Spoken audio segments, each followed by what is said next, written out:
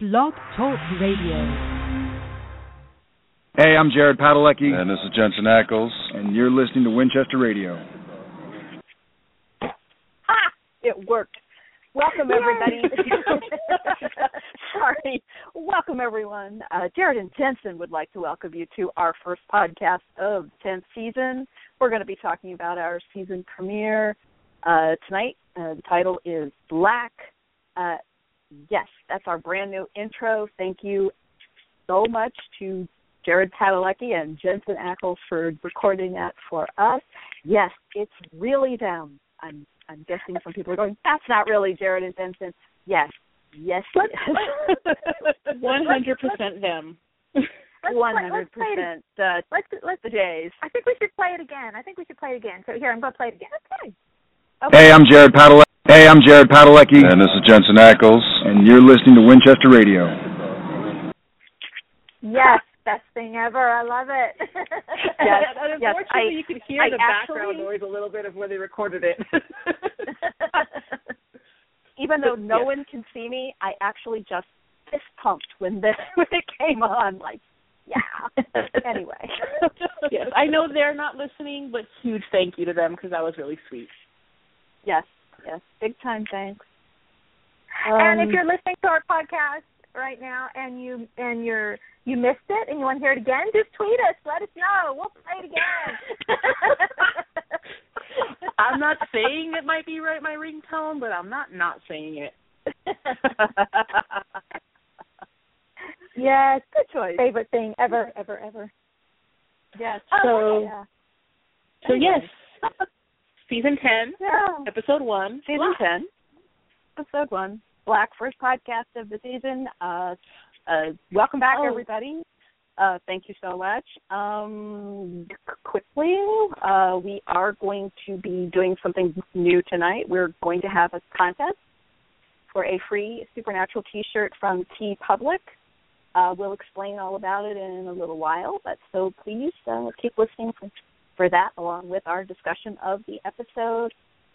We're going to talk for a little while, and then we'll take call-ins in a little bit. If anybody's got any comments or questions about Black. The episode was written by Jeremy Carver and directed by Robert Singer. Showrunner Jeremy Carver, and, of course, Robert Singer, one of the originals. And I think he always directs the premiere now. I mean, in the last few years, almost always. Season finale. He tries to get at least one of those because it's like a bookend to the season, so it's important, right? Right. It used to be Kim Manners always did the finale until he passed away. Yeah. Anyway, Black. Interesting title. I guess it has to do with being demonized. They're black. Sam's certainly in a black mood over it all. Title-wise, well, number one, all it's done is gotten painted black stuck in my head for the past 4 or 5 days. Yeah. That's all. That's all it's really done. And I kind of would have liked them. Yeah, I kind of would have liked them to have titled it either Back in Black or Painted Black. Black was just kind of ridiculous. And I do. First of all, before I say what I'm going to say, I'm going to say this. I really liked the episode for the most part. So I'm going to say that first because I'm going to say this. I love the song Heartbreaker. I do. But it made no sense in the opener. Just because it says soul and sinner, it was not appropriate. It made no sense to tell me Heartbreaker while Deed is stabbing people. I didn't like it. It made me really, it was off-putting, and there was a discord because it didn't go with the scenes that we were showing. We were shown. I felt the opposite. I thought it did. I was paying really close attention this evening when I was watching it again before the podcast. And I was watching it with the words and thinking of the words as the scenes were playing, and I thought it matched up pretty good. I love Pat Benatar. Like you said, you love the song too. But I really liked it, and I liked the scenes that they chose. There was a lot of I felt that I don't know if it was the theme of the montage or whatever, but there was a lot of light coming out and light going in, and yeah. I don't And know. it kind of went with me. Love taker, heartbreaker. It was like in and out, opposite. It was it kind of felt right to me. No, and I guess part of my disappointment was the music that the CW used for the promotion of season 10, which is a song by Royal Blood called "Figure It Out." That song fits so well for the promo, and actually fit really well for the episode when you think about it. And so having that song be so on point, and it felt just kind of like, to me, it felt like they went, "Oh, cool, we can afford Pat Benatar. Let's do that." Which I'm not exactly opposed to, because I would have had the same reaction, because Pat Benatar, hello. But I just thought it was a little off. Well, I think off for me. Now that I was sort of thinking a bit more about it. I mean, you don't really know, of course, because it's the song over the montage, but it actually segues nicely into Dean's karaoke fit in this episode. She's a big karaoke, and particularly that song, I think, is probably a big choice in karaoke, so it suits that way. I thought of that. Some of the lyrics. I will accept your headcanon and feel better about the song choice because of it. Good job. Thank you. I will accept that. And a very slight tangent, because you both mentioned that you love Pat Benatar, and I do as well. I was at work, and I ran across the street to the walk-up pizza counter. It's like a street that's like like a little shopping thing and whatever. But I ran up to get a slice of pizza, and I was in line behind Pat Benatar, her husband, and her kids. Oh, no way! Yeah, it was fun. And they were in their stroller. It was long. Yeah, it was a while ago. Yeah, I about had like an old woman meltdown because somebody on Twitter was like, "Oh my God, they used Joe Jett." I was like, "Whoa."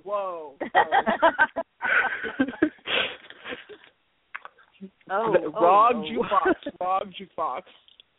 No. So yes. Because I'm touchy about things like that. Joan Jett, and I don't dislike Joan Jett at all. I mean, her song is fun, but she is not Pat Benatar. No. But I can never think of her now without thinking about her ordering pizza for her kids. That's hilarious. Anyway. She and her husband were also in an episode of Charmed, which I was. He's like, I'll never forgive them for that. I love them, but they were in an episode of Charmed. That's like, aw. Charmed is one of those shows that you enjoy in the moment, and then in retrospect, you're like, why did I watch that? Why? Right. Yeah. Oh well. So I'm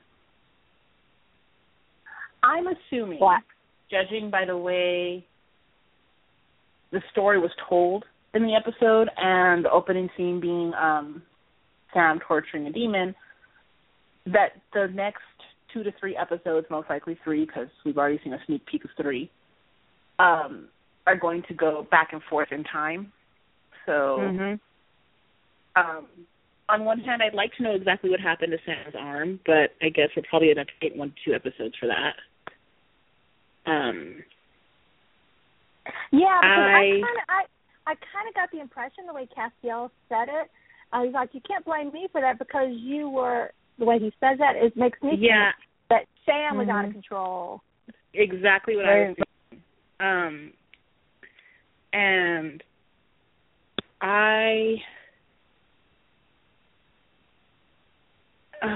again, I really like the episode, so I hate when I say things that are like nitpicky. You really didn't like the camera lens that Robert Singer used to film the end of that scene with Sam and Dar, because it took you out of the moment. And up until that, and I get that it's supposed to be her point of view, and she's lower down, and he's in her face, but it made it kind of comical. And he's kind of known for doing like the dramatic zoom, the weird lens, and things like that. And I'm not a fan of it. And it was such a good moment for Sam, and Jared did such a good job with it, and it really did pull me out of it. Yeah, he doesn't need any help. You know, he doesn't need a camera zoom or anything to get anything across. Yeah, I see what you're coming. I kind of squint at it now that I know it's coming. You know, so it isn't quite coming at me. But I thought that was a great scene, and you're of course supposed to think that's Dean torturing her. You know, the way she's talking, and then you freak out to find out it's Sam. I really wish the CW hadn't spoiled that for us. Yes, me too, because the only thing I was thinking of is, you know, those who are lucky enough that didn't see it online. Like I have a friend who is not online, and so she was expecting it to be Dean. You know, so I'm like, well, you're lucky because everybody else knew it was. Yeah. So that was my. In terms of, and because of, and again, I take it back to the fact that Jared was so good, and it was such a good Sam moment, which, like, false statistics. 90% of fandom have been saying for the past 2 years, we want Sam point of view, we want a good Sam moment, and we finally get it, and there's two things working against it that are pretty big things. So, I'm going to be the different opinion here. Again, I liked the weird camera view because to me it felt all hectic and crazy. It made you feel uncomfortable. The camera view made you feel uncomfortable and everything, which I think, you know, made Sam even more crazy. It was just that very last moment of the "Where's my brother" line delivery. That particular shot was just, in my opinion, a bad shot. It didn't bother me that much. I mean, it's a little bit, you know, but I'm kind of prepared. It didn't bother me that much. It doesn't bother me about the scene because I thought it was a great scene. Real quick, we got a request on Twitter to play our intro again, and so, you know, any chance to play that again? Hardship. I know, we'll do it right? for you. So, okay, just because you asked, we live to serve our audience. Hey, I'm Jared Padalecki. And this is Jensen Ackles. And you're listening to Winchester Radio. That's right, you are. Yeah, you are. You are. So we're to believe that current day in this episode is 6 weeks after Dean died. Right, and he says 6 weeks. Apparently, they're worried that we can't do math, so they gave us the 4, and then they gave us the 6. And as someone who can't do math, thank you, Carver, because it's like you know me, and sometimes you don't know me at all. But this time you did. Well, I saw someone actually like talking about it and said they thought it was 6 months and they thought it was a long time, and they were talking about all this had happened in 6 months, and Sam hadn't gone back in Dean's bedroom in 6 months, and I'm like, whoa, I thought it's 6 weeks. And also I thought Sam had gone back to Dean's bedroom right away, but he just left the note there. You know, there was no reason to carry it around the Men of Letters bunker. I thought he just left it there and kind of would occasionally go in and look at it. Yeah, that's the way I read it. Not that it was the first time he had seen it. Yeah, not that it was the first time that he had seen it or read it. It was just he left it where he found it. Yeah. Almost in a way, to me it was almost like, I don't want to lose it. I want to go back and remember what my mission is. On a really shallow note, though, because I have the episode playing right now, can we talk about Sam's red plaid shirt? Because it's a good time. I don't know. We're not really known as that shallow podcast. But, I know. We're super deep, and we never objectify. And no, we never did anything I feel really bad. No. Yeah, I feel really bad just being the one to do that this one time. But that shirt, I like it. That was a nice shirt. It was a nice shirt. This is true. This is true. I really want to know who Mike is. Very nice who shirt. Is Mike that he's talking to on the phone? I really wanted them to explain to me who Mike was. Because with that, Winchester have friends. She has no friends. Yeah, she was like a bud. That is what the curious thing, most curious thing I had about that scene was you never hear the person on the phone. Unless it's somebody important, you never hear the other person on the phone. There was no reason for us to hear that guy on the phone. You're like, who was he? Are we going to be seeing him again? Why was he there? Yeah, it was distracting to me. So like, who are you talking? You have no friends. And Teresa says that she's the one that we played the intro for. She says, "Thank you, that was fantastic. Feel free to play it again and again." Thank you, Teresa. We love it too. We will do that too. Yes, and to continue briefly with the Shallow episode, and I believe we got an official written request over the summer to revive the Sam Winchester hair report because we did that. Yes. Way back when. Sam's gotten a haircut. Not much of one, but it's not as long and as flowing as it used to be. It's a tad sort of tucked under, dare I say, page boy-ish kind of. Yeah, I was thinking the same thing. Although in the scene in the gas and strip, I really, really like it. Now in the scene at the detective's desk, that was a little weird. It was a little too, like you said, a little too page boy, a little too soccer mom. Yeah, I'm not big on it. I like it really long. I like it long. It needs to be long. Yeah. The longer, the better. Hair. Season 8 is still the best hair ever. Season 8, best hair. Followed closely, in my opinion, by Season 2. I really like Season 2 hair. After the first 4 or 5 episodes, the first few. Yeah, no, right around Simon Says. Right around Simon Says. Simon Says is the episode where I was like, oh, you're really attractive. Super highbrow show. Okay. Speaking of the gas and sip. Yes. Or not. Convenience store guy. Sorry, so what? Good. Convenience store guy. Love I think he has him. a name, but I can't remember it. Mickey. Yeah, The clerk and was awesome. He's played by Zachary Gulka. He's on Twitter. He was just awesome. I was like, we've had a lot of background character guys on the show that didn't really have big parts, but he had a small part and he played it for all it was worth, and I loved it. He was probably this year's Tractor Angel. Yes, he is. He was I agree. Fantastic. He was fantastic. His delivery and funny. Did I conduct a field interview? No. Yeah. It was so good because, and what I like about that is, I was talking to somebody about it, I don't remember who, but they mentioned that Sam was being kind of a dick. And we understand why Sam's being a dick, but he doesn't. Yeah. So it's always interesting when you see somebody come in at a Winchester and be like, dude, you're tone it down. You're out of line. And let me show you how. So and I love that. I enjoyed that. He didn't give one bit of ground back to Sam. Whatever Sam said, he had an answer for, and I love that. It was, the guy came in for the porn, and did he say anything? Where's the porn? Porn guy. Yeah, and I love third person point of view for Sam and Dean because we're so used to them, we're so fond of them and the actors and everything. We forget just how scary and dangerous they are. So I like when we get an opinion like this where this guy says, there's someone killing somebody else like 8 feet from me, and I'm thinking I'm next.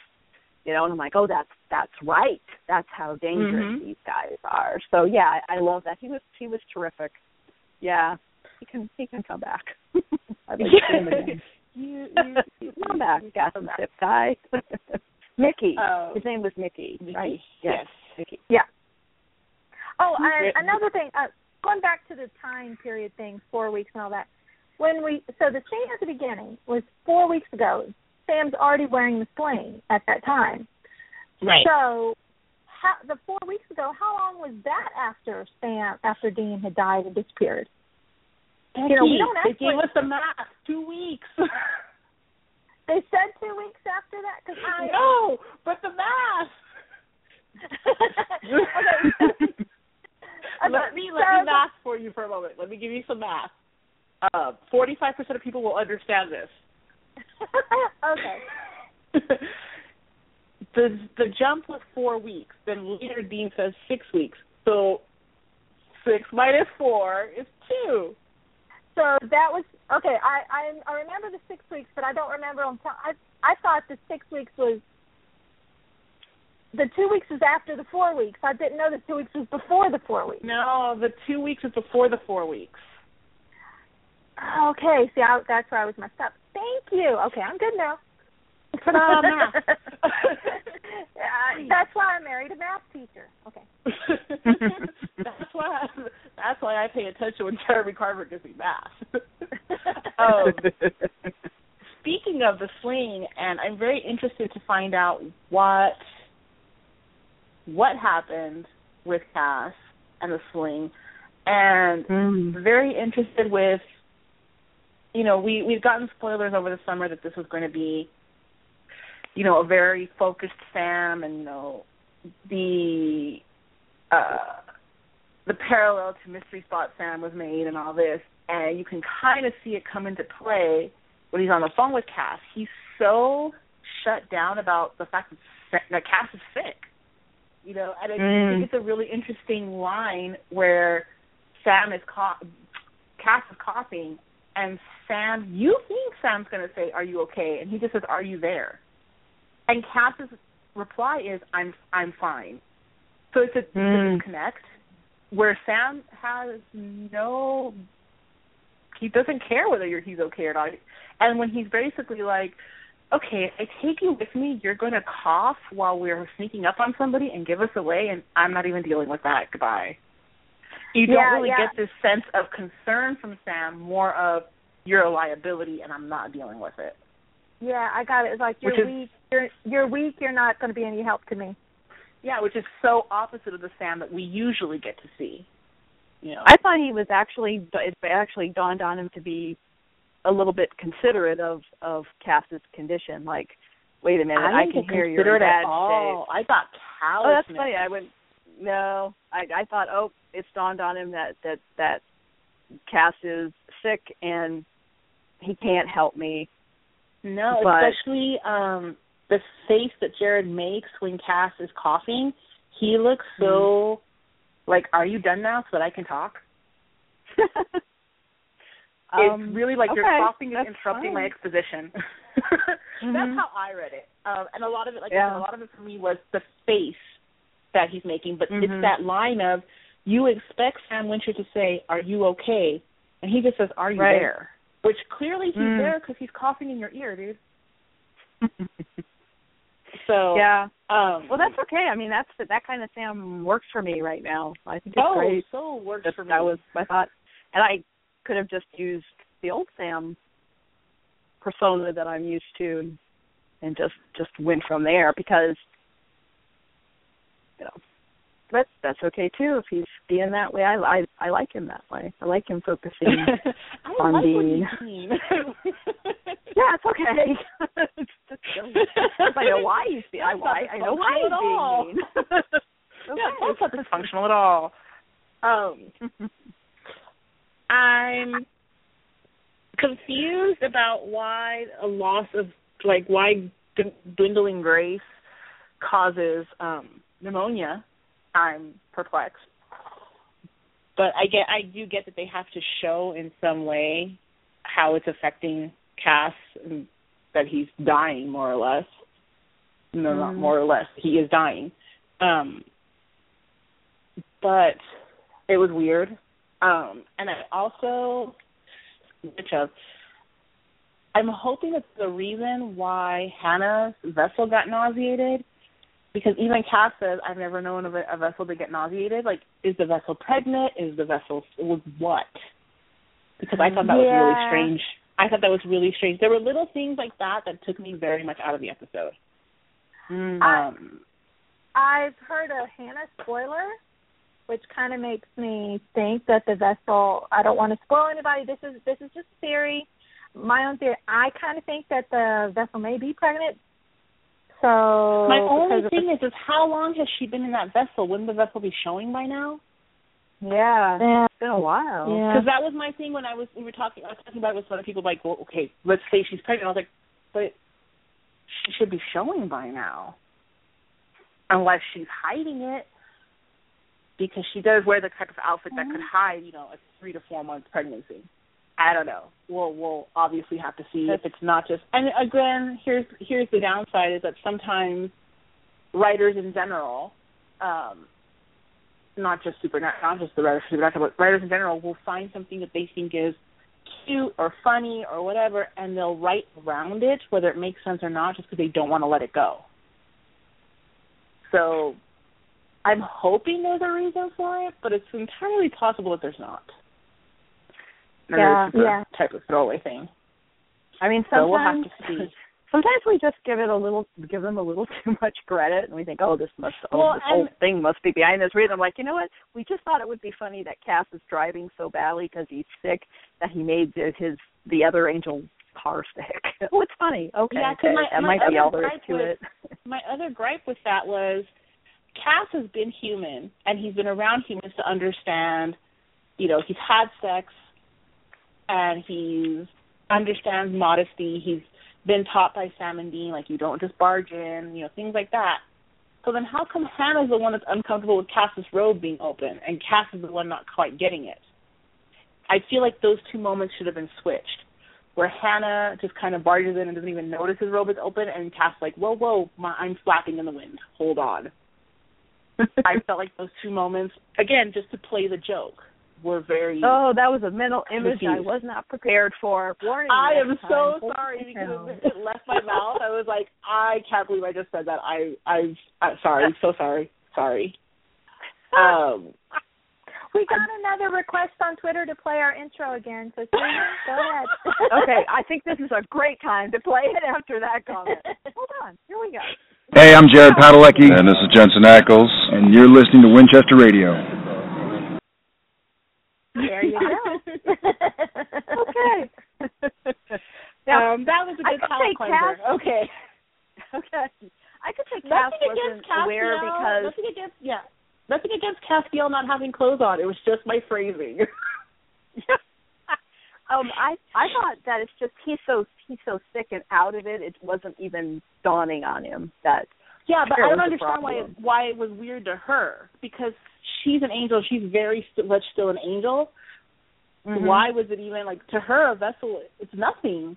I don't understand why she was weirded out by it. I took it because I took it to be, and it may be the human part of me since I'm not an angel, but he's like her boss. He's like, someone that she's been working for. Mm-hmm. And, seeing him in a disrespectful kind of way, he's not in a reputable, I can't think of the word I'm trying to say, but he's not in I get what you're saying. Yeah. And so she was uncomfortable with that because he's supposed to be her boss-like person. Yeah. I will allow that. I don't agree with it, but I'll allow it. Okay. I think you're giving someone too much credit. I think Carver just thought it was a funny joke, and I would have reversed the reactions personally. I would have kept the joke, but I would have delivered it differently. Just me. Upon thinking of the angel storyline, initially on my first watch, I couldn't even tell you what really happened. I really just kind of checked out on it. And during my second watch, I paid a bit more attention. On my third watch, I actually came to the conclusion that I like it, which is a pro and a con. Okay. It shouldn't take me three watchings to realize I like it. But I'm glad that I made the effort to really pay attention to it in order to see where it was going. On my first watch, I had a real, the fish metaphor was just really hitting me over the head. That was, wow. Yeah. That was during on the nose. The whole fish thing was do they fight? well, the ones that really want to be free do. And I'm like, yeah, plunk, first anvil of the season. Just fell on my head. And the fact that he went straight to the fish, but he went to the fish with that tone of, we're not talking about fish. Yeah. And that scene, it's more about the nuance of it, which,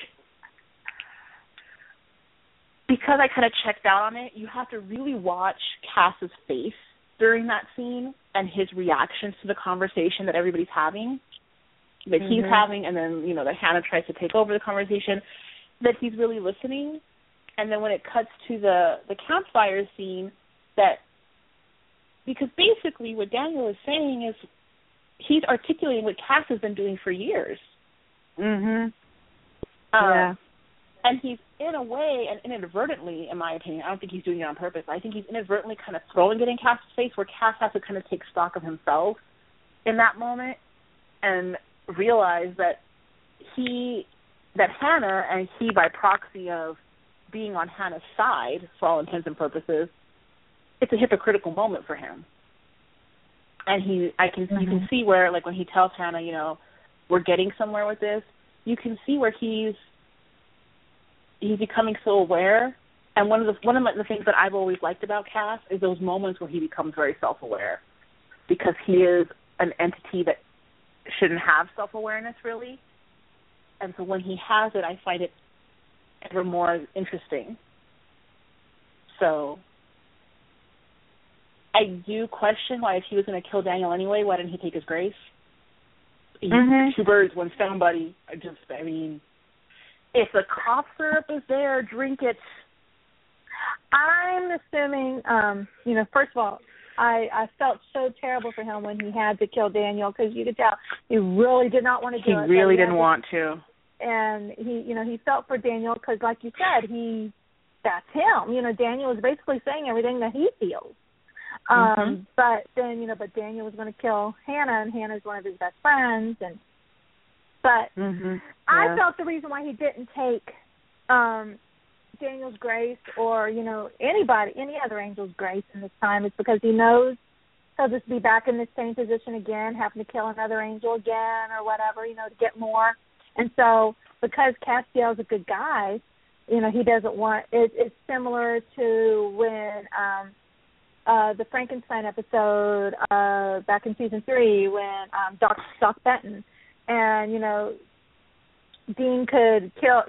Doc Benton could tell Dean how to live. He just have to get a new spleen and a heart or whatever. Right. Every year.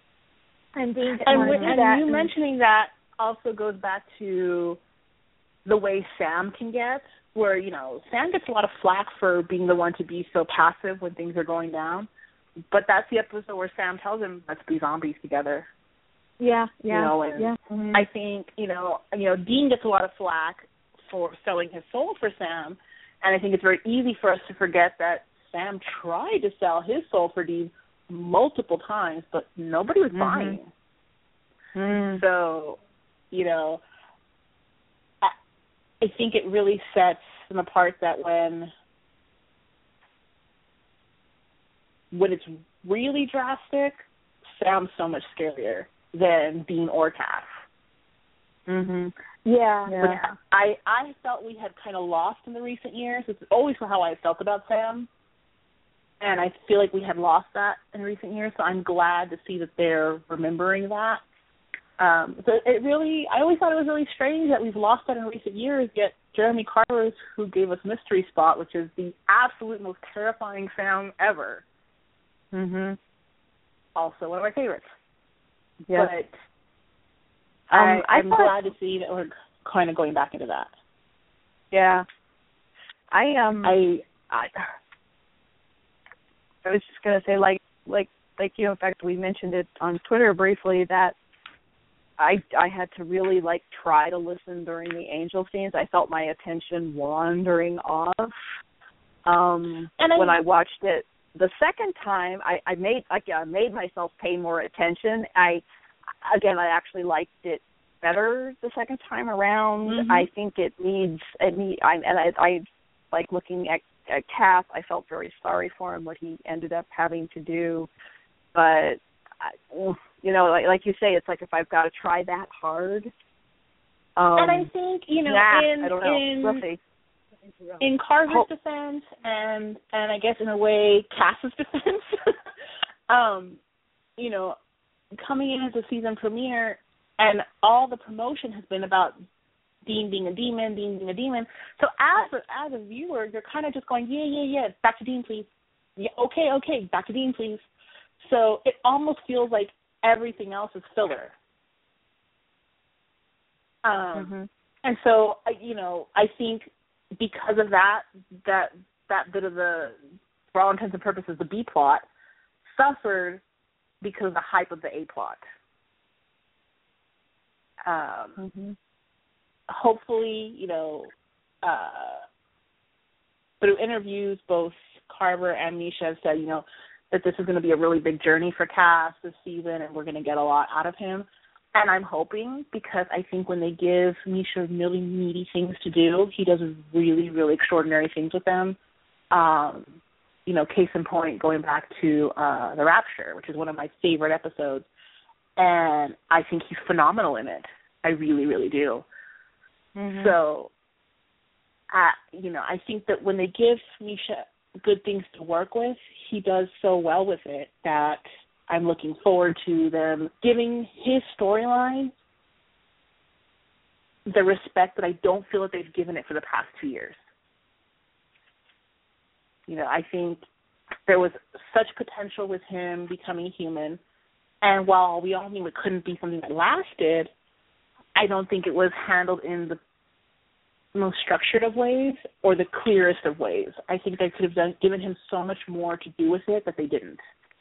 I feel like it was all set up to just for him to be able to make a point later on.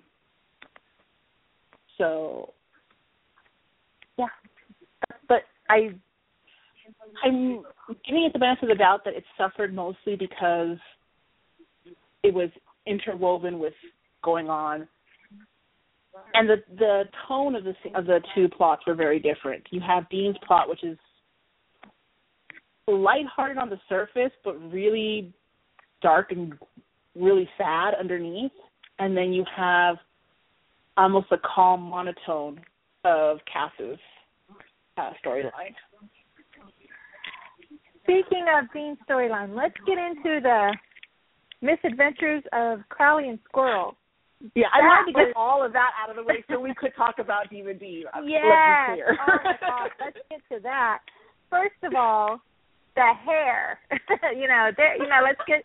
Are we going to have a Demon Dean hair report this year, because the hair is way different. And it is. I have a friend. She's on Twitter. She's a patron hippie. And JC hates the hair, and I'm like, you are incorrect, madam. The hair is good. Yeah, it's wonderful. There's a picture going around of Dean sort of leaning back on the headboard, yes, and then looking, it's breathtaking. It's showing in our podcast right now. It'll come up in our podcast if you're watching through our website, through the Blog Talk Radio. It's in there. Yeah, and it's it reminded me a bit of I just blanked. The thing where they're on the Devil's Trap and Guybee filmed it and it was a big meme. Oh my God, help. Harlem Shake. The Harlem Shake?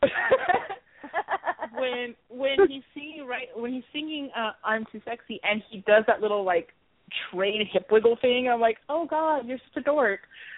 But that's one of the things that I think, and Jensen had in interviews, it's weird because he had said it so blatantly, and I kind of was like, whatever. I didn't take it seriously, but he had mentioned how Dean is kind of just like the guy who doesn't know how to leave the party, and he's just kind of, in a way, lame. And I didn't really take that to heart, and you don't really see that till the end of the episode where he's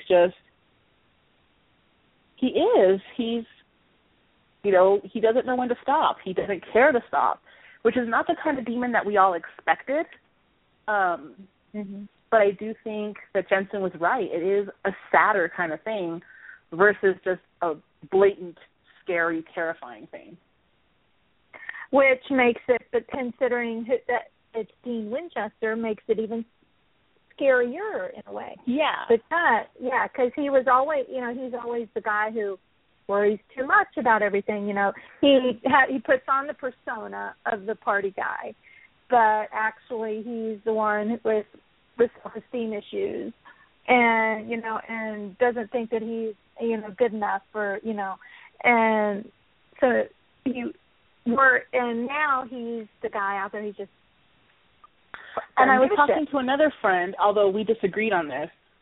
She did not agree with me at all, which is, I like having debates with people who don't agree with me, so that's always fun for me. But I was saying, there was somewhere at the point of the episode, I was really hit with the same way I felt the first time I watched What Is and What Should Never Be. With that discomfort, that secondhand embarrassment you have for a character or a person. Because in What Is and What Should Never Be, Dean's not actually a loser, but you're given the impression that he should feel like he's won.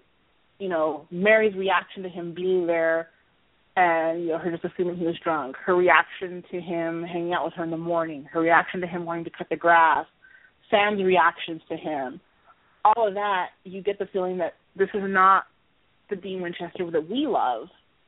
And it was almost like Demon Dean was that Dean on steroids.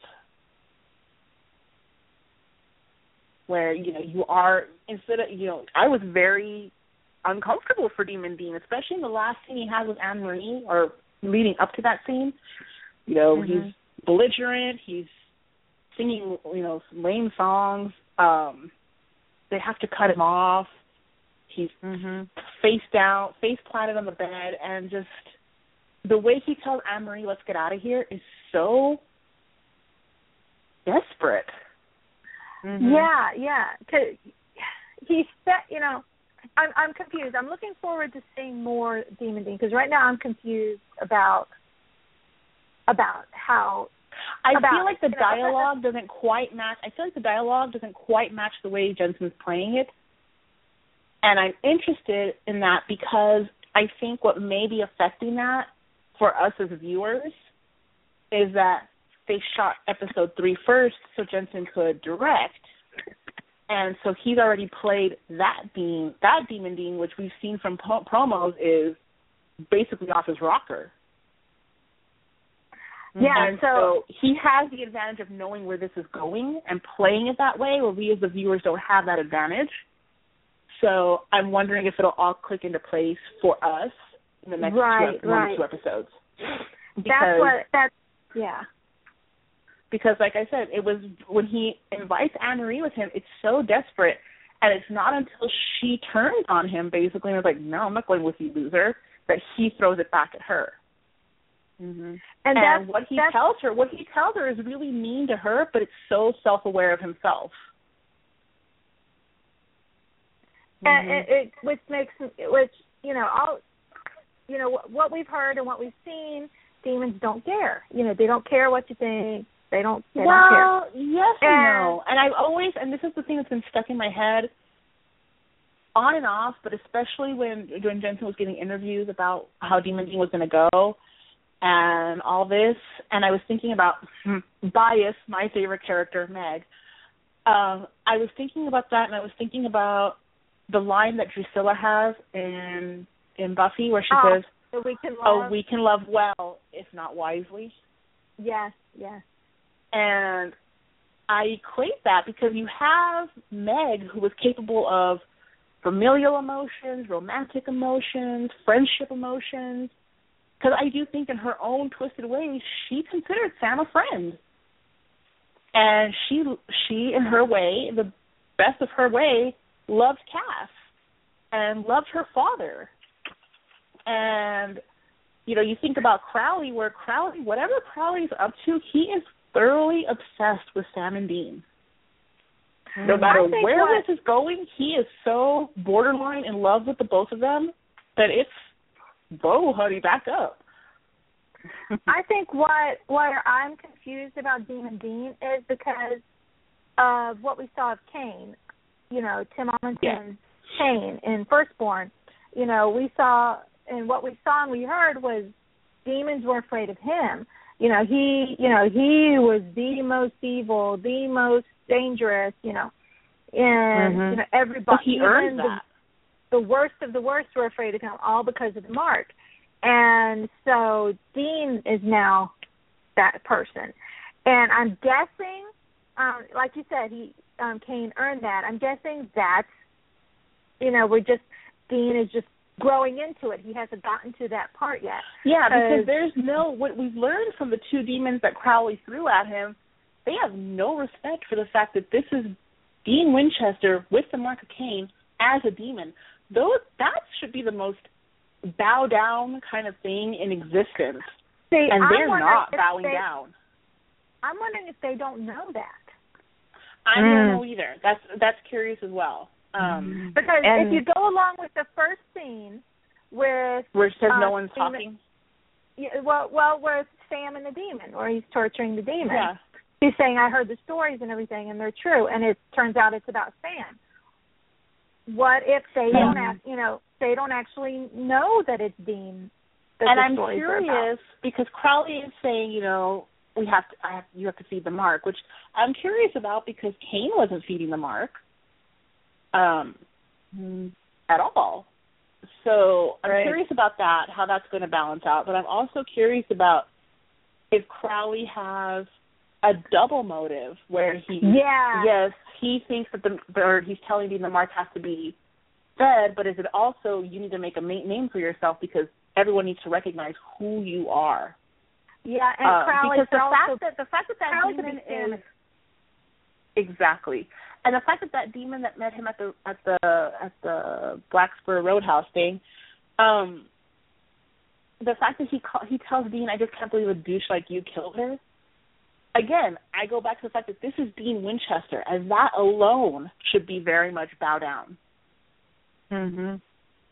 So it's, again, we'll see how it plays out. It's just a premiere, so you can't show your whole hand in the first episode. That's ridiculous. No, and I can't trust Crowley. I mean, he's got ulterior motives to his ulterior motives for his ulterior motives. And this is my other question. Yeah, this is my other question. You have, and I go back to, because in fandom we're very interview obsessed. So, the minute there's an interview with a cast member or a writer, we all devour it. So I go back to Jensen saying that Dean doesn't care about Sam. And you kind of get that in the last scene, but the only times that you get a real reaction out of Dean is when Crowley mentions Sam, which you have to wonder, why does Dean even care if he theoretically could take Sam out very easily. So what does he care if Sam's coming after him? One. Then you get the last scene where, yes, he's not going after Sam. He's not going to help him. He's not rushing to his aid. But he does want the proof of life. And he does vow to kill Cole. Right. And it's weird. It's a weird thing where it's almost like he gave Sam exactly what Sam asked for. When Sam told him in season 9, you have to let me make my own decisions. I'm a grown-up. My own consequences, blah, blah, blah. And it's very much a be careful what you wish for kind of thing in this instance. But you still have Dean being like, I'm not in any rush to find you, but I will find you eventually, and I will kill you for this. And the way I took it that was that he didn't care. It's not that the fact. Let me try to explain it. The way I took it was, it's not, you're going to kill Sam, but I'm not going to stop you. But you're doing something to piss me off. You're doing something against me. Yeah, I wonder if it's kind of a proprietary. Well, I don't know because he's not. Yeah, it's one of those. How do I put it? It's like how dare you come and try and do something to piss me off? I'm going to get you. Yeah. Well, and also I always think about it. I think about it again. I have the habit of thinking about things in terms of Buffy, but it's one of those things again. Like Spike was always thought he was willing to kill angel, but it was very much a if I can't kill him, no one can kind of thing. And could be. I don't know. Again, we'll have to see how it plays out because, we get the old Dean would have basically given Cole what he wanted. I'm coming for you. Don't you dare touch my brother. Well, this Dean is like, oh, I'm coming. I'm not going to tell you. I'm not going to play into your hands. I'm not going to let you think you've gotten to me. And maybe his reason isn't exactly this is my brother, and he's the most dearest thing to me in my life. But I'm coming for you, and I'm coming for you now. But I'm not going to tell you. And I will give you that. He's got a he plan. Wants the proof of life. Yeah, he wants the proof of life, which is what throws that theory off for me. Maybe he just wanted to see if Sam was actually there, and like, do I need to waste my time? Didn't. But again, why does he care? Especially if it's maybe he doesn't. Theory of, but if it's a theory of I don't care what you're doing, but you're pissing me off. It's again, we'll have to see how it plays out. But I thought that was interesting. That the only things that I say that because the basis of the Mark of Cain is it's a brother mark, for lack of a better descriptor. Hi, I'm a writer, I swear.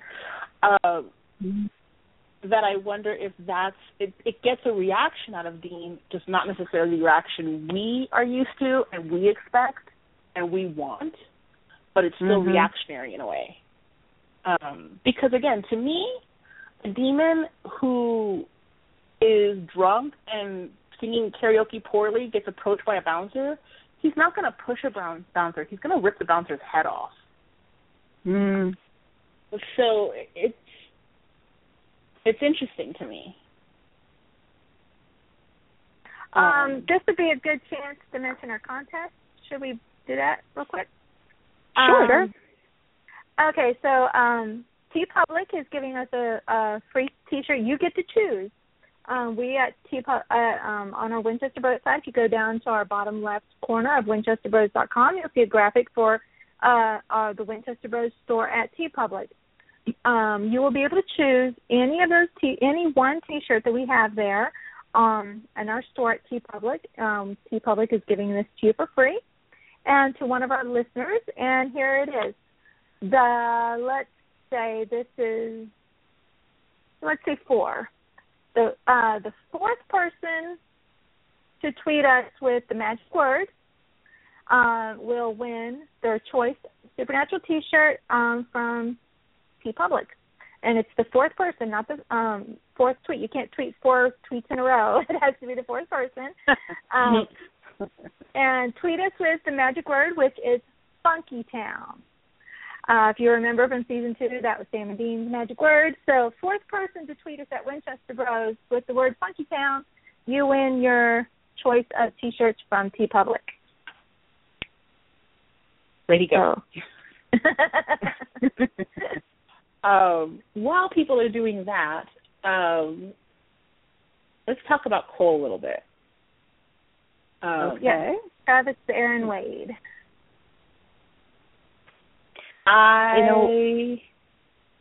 Go. I don't know. He was so. I mean, the introduction of the character in that scene. We have a winner. We have a winner. We have a winner.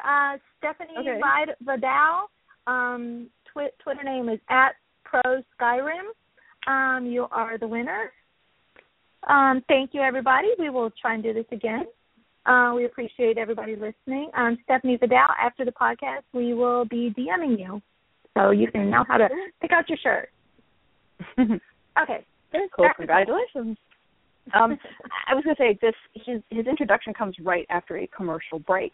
So I'm fast forwarding through the commercials, and I miss the beginning of his scene every time because it looks like a cereal commercial. I'm not the one in charge of the clicker in my house. When we watch Supernatural, my mother's in charge of the clicker. So she was fast forwarding as well. She did the same thing. The only reason I told her, whoa, go back, is because I recognized him. because it was the same thing. It looked like a commercial, and it didn't. It was. I don't know if that was on purpose or not. Like when we have changing channels and we go into the Herpexia commercial, and it's supposed to look like a commercial. I don't know, but it was weird. It was weird. That scene was weird. It was the whole workout with the orange juice and the kids' cereal. And why do you have a fax machine? This is 2014. They're out there. Actually, that doesn't bother me. They're out there. They're everywhere. I had to fax something the other day. My father has a fax machine at his house. Yeah, my father has a fax machine at his house. It's got about an inch of dust on it. It's there, though. Well, it's also sometimes when you want to hide and you don't want to have your off the radar. Anything hacked or whatever. Well, fax machine.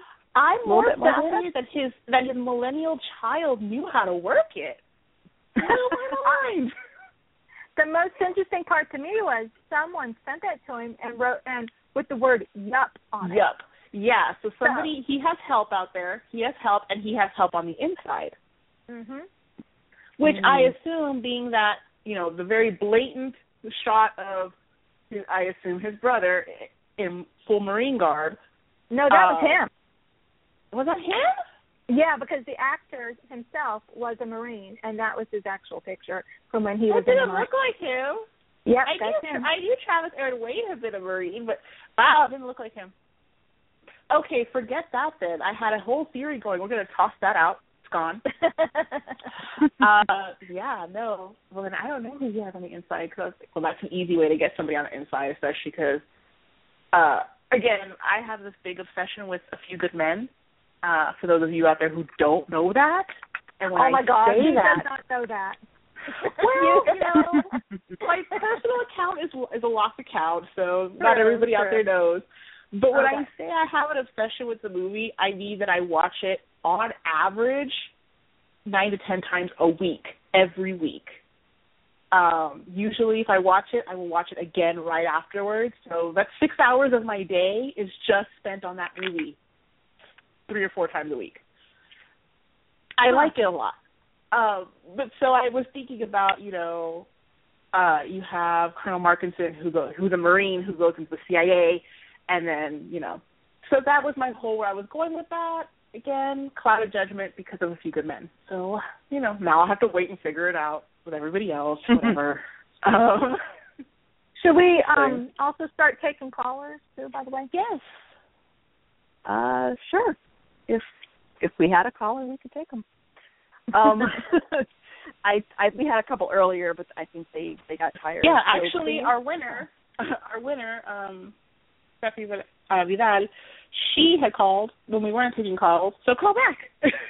Yeah, and just in case, here's the phone number. So if you're listening and want to call in, here's the phone number. Just in case you didn't see it, it's 347-205-9801. So give us a call, and we'll just keep chatting about other things until somebody checks in. Anyway, what's going on with Cole's wife? I mean, she says, is it him? And then she obviously gets very, very upset. So I wonder. And I wasn't sure if her upset was kind of like a relief.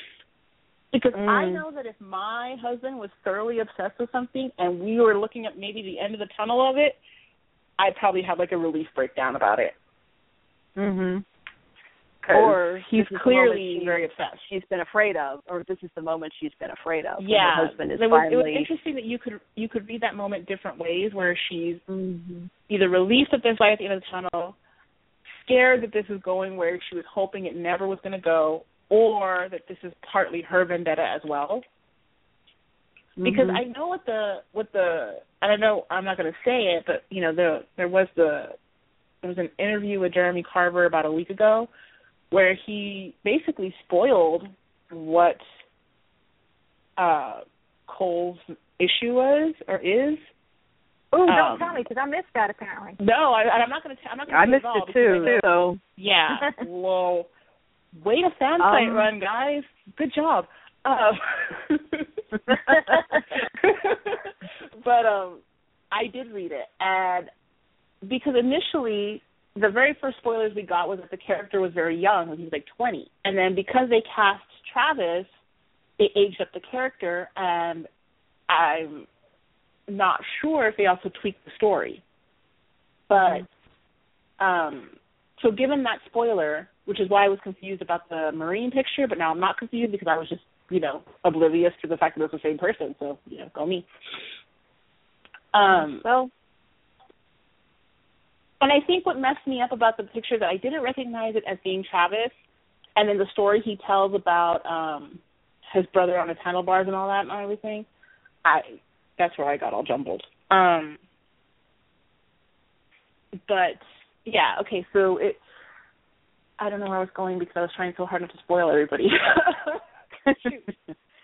Well, I thought he said he knew Dean. He has known Dean a very, very long time, and Dean was the monster then, but now he's the monster, and Dean is prey. So yeah. So what is he? Who is he? And he says, "Yeah, I'm a hunter." Yeah, I guess you could say that. So he's not a hunter in the sense that Sam and Dean are hunters. Right. And this is probably just me wishing for something that's never going to happen, but my favorite thing last year was the whole Crowley's son being alive, can change the whole timeline. I'm hoping that Cole's storyline is because of time, things changing because Crowley's son is alive. I'm hoping they have not dropped it because that is so interesting. I'm hoping that they have not forgotten what they said in that episode. Yeah, I hope if it doesn't have anything to do with Cole, okay. But you're right. I hope they don't drop it. I hope it comes up somehow. I have a feeling. My theory regarding Cole is, given the spoiler, I'm thinking it was one of those things that Dean had to do, and there was collateral damage involved. And, we've often discussed that Sam and Dean go in and they fix the problem, air quotes, and then they just leave. And for the people who don't know that the supernatural exists and the people who aren't directly involved in whatever case they're working, it leaves them with no sense of closure. So, if you think about, for example, I know I go back to her all the time. If you think about Meg, her first vessel, who was really Meg Masters, her family has no idea what happened. I think, and there's a string of stolen cars across America. Stolen cars and disrupted lives. Or you think about, not nearly as important as Meg's family, of course, but it's another thing. It's like they use a car and God knows where it ends up. God knows what happens to it. So can you have a car that you have you need? Your car, you're at work. You get out of work. Your car is stolen. You report it to your insurance company, and then 6 months later, it's 10 states over. The hell? Yeah. How even? Covered in blood and sulfur. And you're like, what the hell? Where is my car been? And there's possibly a sawed-off shotgun in the backseat. You don't know. Nobody knows. But and really strange symbols drawn in the trunk. And I've always thought about the fact that even the ones who are involved in the case, you had, for example, Sarah, or if you go back to season 1, you have basically everybody in the first string of episodes because they were all Monster of the Week and all Urban Legend at the time. This incredibly screwed up thing has happened in your life, and the only two people that you know that understand it left. And you have to go back to normal.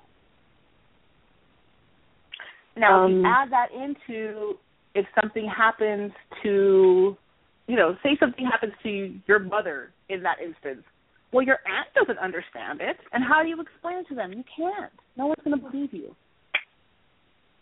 So I'm assuming it's that kind of situation that's going to happen, where it was one of those things where Dean had to do what Dean had to do. I feel bad. We had a caller, and they hung on, and they just hung up, and I am so sorry. Please call back. And the second I see you know that you there, can tell me to shut up, right? Oh, they're back. No, I don't like to interrupt. It's not nice. But anyway, there they are. So I'm going to put them on the air real quick. Hi, hello, caller. You're on the air. I am so sorry, but go for it. Hello? Hello? Hi. You're on the air? Oh, no. Okay, so, by the way, this is Steph Adele, the one that won the T-shirt. Thanks, guys, a lot. Congratulations. Yay. No, yeah. Well, going back to Cole, like the guy that kidnapped Sam and stuff, well, so when I was watching the episode, I saw, like, the picture of him, and it was, like, a Marine sort of photo, like, they're in their army garb and stuff, so I was, like, thinking, like, oh, my God, is this, like, from John Winchester's past, like, coming back to haunt Dean and stuff? And I was thinking that maybe they knew each other from back when. Maybe he's, like, a hunter, his dad was a hunter, and something happened. Like, you know how the whole thing with Joe's dad, how John Winchester left him to die, basically, for bait when they were hunting, like, I don't remember, was it vampires or something like that. So I don't know if maybe, like, it was a sort of same situation and then Dean was involved. So I don't know. Maybe. You never know. It could have been. Because, like, I was thinking, like, immediately I was like, oh, my God, is it, like, another hunter friend to help Sam find Dean until, oh, crap, he just kidnapped Sam and punched him in the face. Right, yeah, right. I assume that whatever happened between Cole and Dean, however it was, I say assume, but it's more of a wishful thinking kind of thing, that this whatever happened during the Stanford years. Yeah. Ooh, no, because, like, it seems like it's a sort of a brother-brother thing. Like, you killed my brother, and now I'm going to torture yours until you come over and I take revenge. You know? Ooh, you're thinking maybe Dean did something to his brother or that. Yeah. That's a good theory since he did mention his brother. I like that theory. Also, I'm it's going like, to keep my spoilers to myself. And then with shut up, and with Castiel and like Hannah, like, you know how you were thinking like, oh, maybe she's pregnant. Like, what if like since Hannah's in that vessel, it's either slowing down the pregnancy or maybe even like it's turning into a Nephilim, because they've never had like a pregnant host. Then all of a sudden there's an angel inside that host. So what if, like, I don't know, it's changing child, and maybe that's a whole new like story arc that they're gonna start in this season. Like, because we've yet to like establish who like the big bad is and who we need to defeat this season, like besides Dean. But like it's sort of like obvious that they're gonna save Dean. They have to, because they can't keep on going with like one of the main characters gone the entire season. So maybe that's their new villain. I like your Nephilim theory. That is a good theory. I like that a lot. Yeah, they need a big bad, but didn't? Well, because I think Jeremy said that it's coming later. Huh? Yeah. Yeah, she's got some good theories. I like this girl.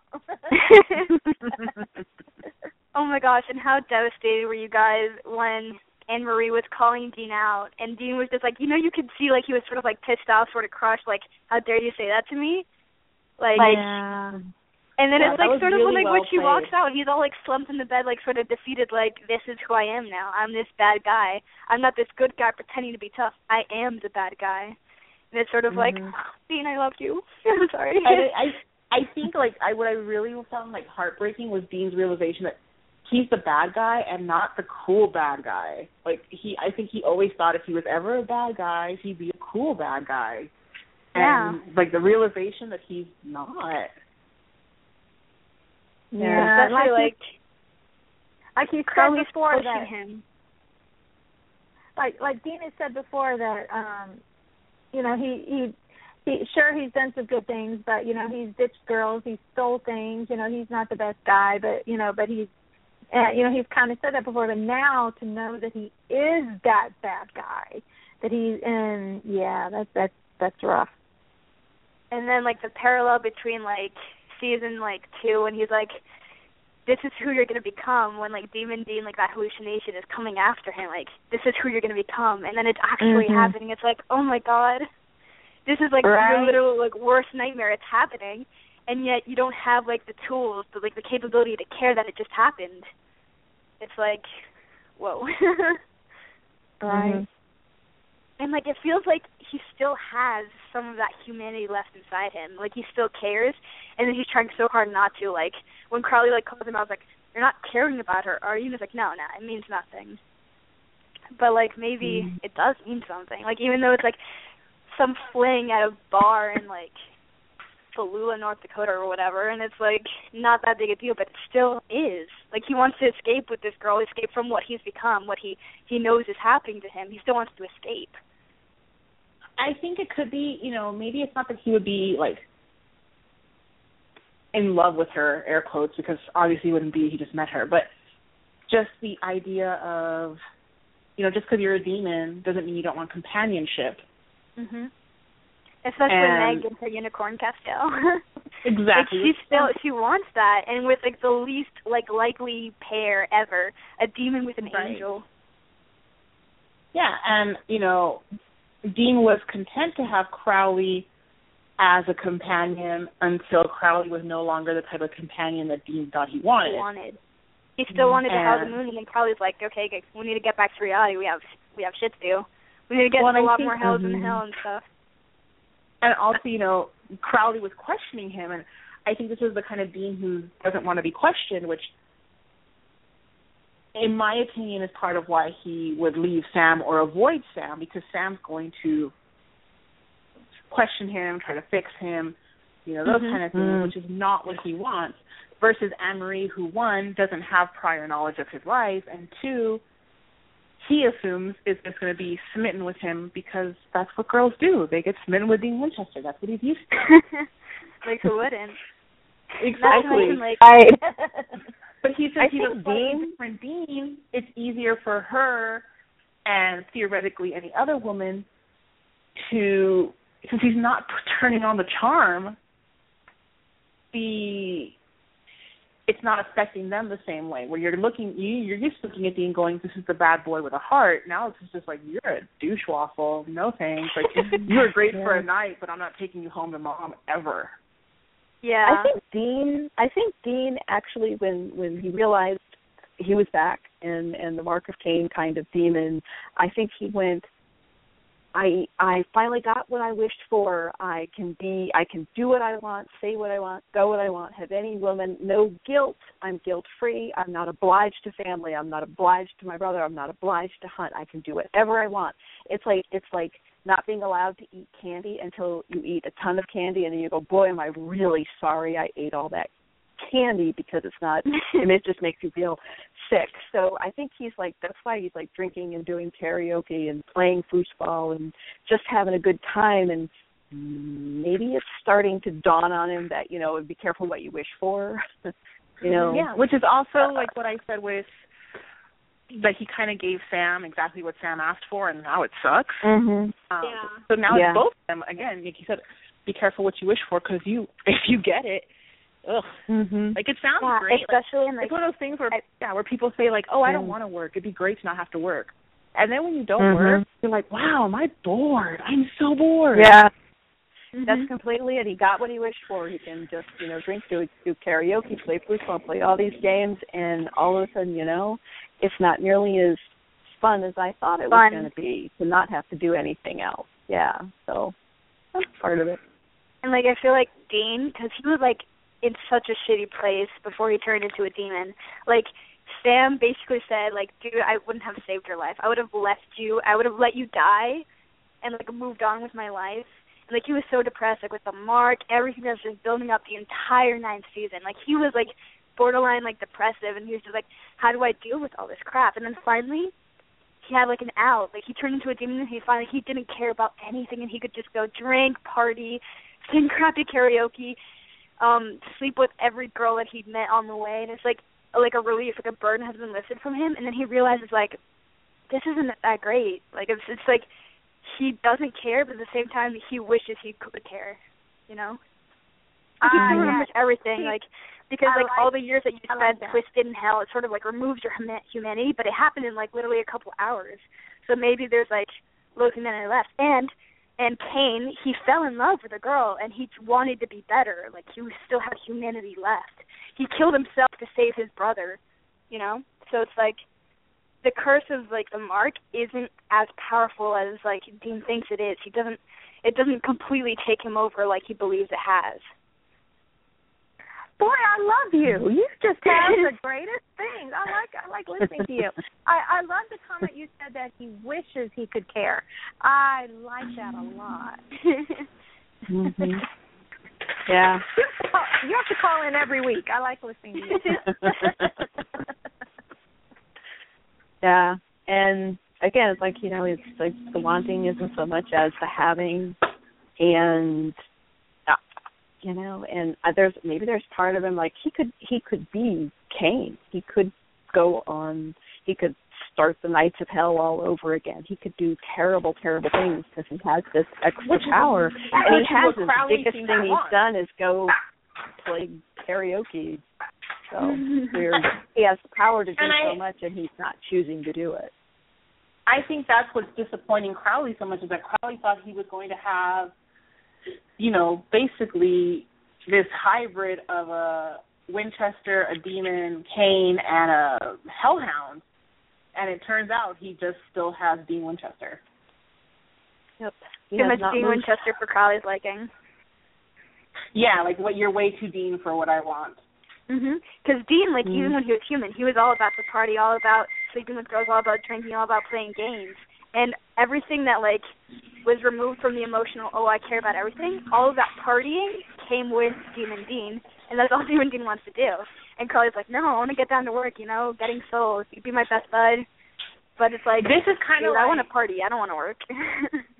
Yeah, it reminds me of, like, season 1 Dean, coupled with, like, how we speculate Stanford years Dean was, but then he got laid off, so he doesn't have a job.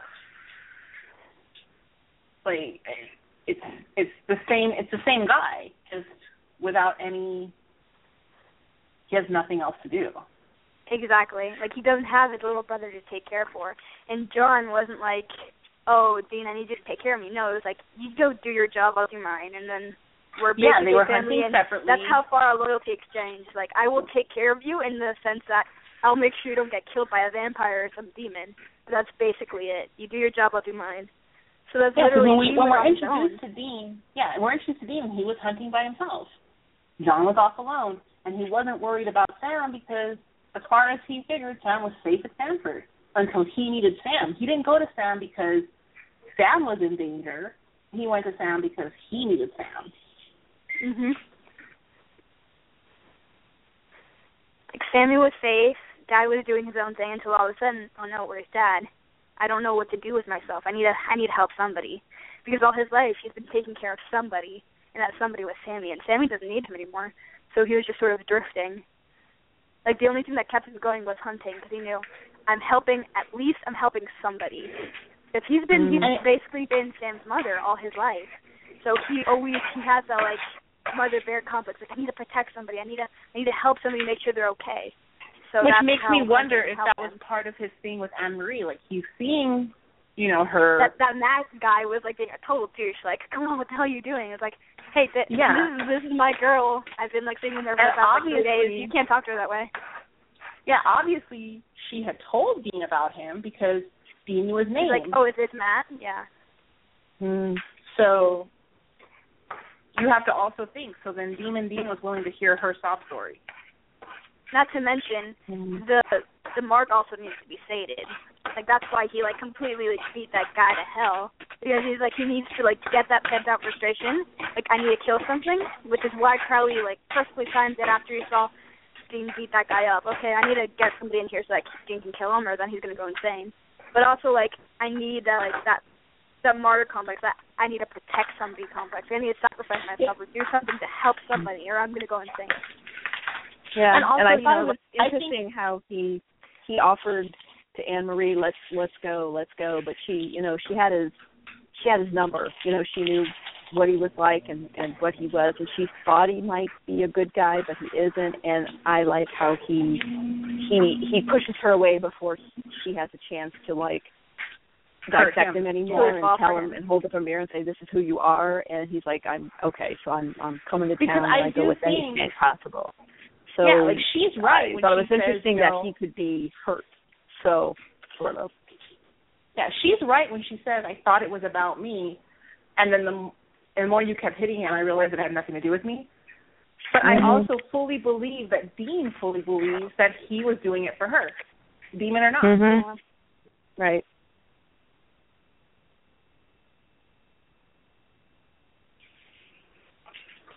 It'll be interesting to see how it goes. Definitely.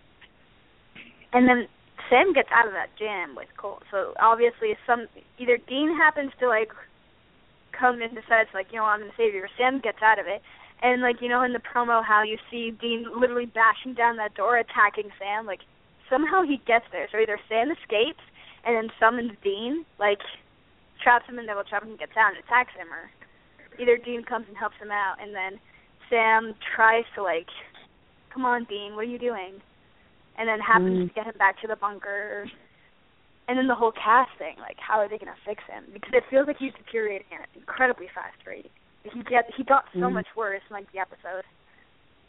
Like he barely just kept on going. I wonder if Dean thinks at this point he's been beating up everybody and he always wins, if he just thinks Sam's the only worthy opponent, you know, that'll know him so well. I thought about that as well.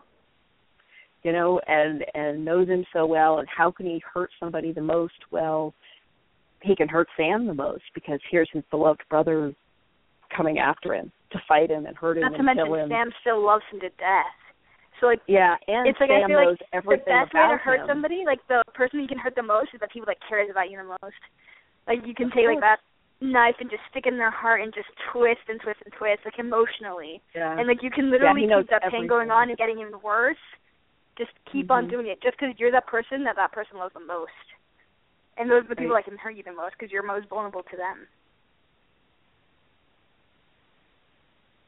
So it's like, you know how Crowley in season 8, right before the Angels fall, like we were in a foxhole together, even though like for 3 seconds he was like, yes, Abaddon, go kill Sam. They're like, oh wait, no, Sam, save me.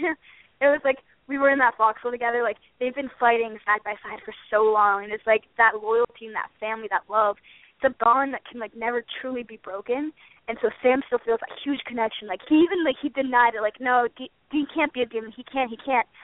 Crowley found a way to get rid of that anti-possession symbol or whatever, like scarred it out or whatever, so that he could get one of his jockeys inside of Dean. Like there's no way he's a demon. And then when Crowley's like, oh no, love, he's a demon.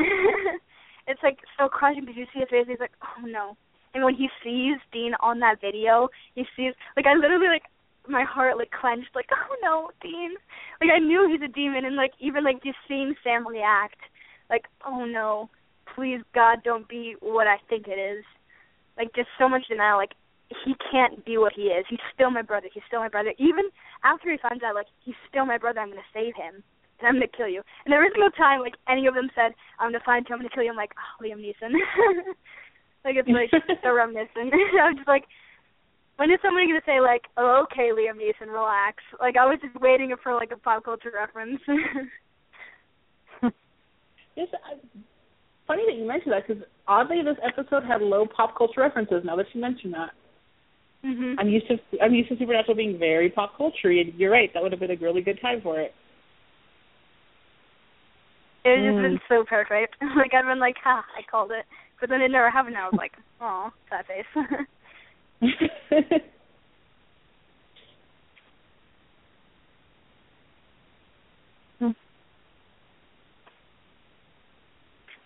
I'm still here, guys. In case you were wondering, I'm still here. I've my little Anakin's been here, so I had you guys muted and listening to you and talking to Anakin. So. But you might want to explain that you have an Anakin for people who don't know what that means and are really worried about your mental state right now. And your Jedi in your living room. Yeah. Anakin is my sweet little grandbaby, and I love him very, very much. Oh, he's giving me a hug right now as he talks. Thank you. And you're caught in your headphones. There we go. Okay. He's my sweetie. I realized that for people who don't know, that was going to make you sound super crazy. True, very true. Oh, I got your back. My eye. Going by. What are you doing over there?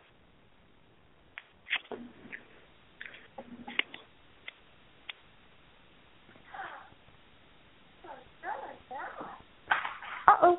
Oh. I'm going to mute you guys again because I have to talk to Anakin. I'll be back. Okay.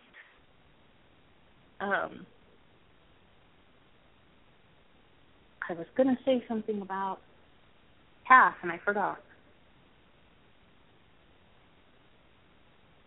This is a good time to mention our auctions that we got going. Oh, yes. For Team Levi, we've been running on through September and now through October. We have several really cool items signed by Jared and Jensen and some other cool things that we're auctioning for Team Levi. If you don't know, Levi is the nephew of Jensen Ackles. He has Down syndrome.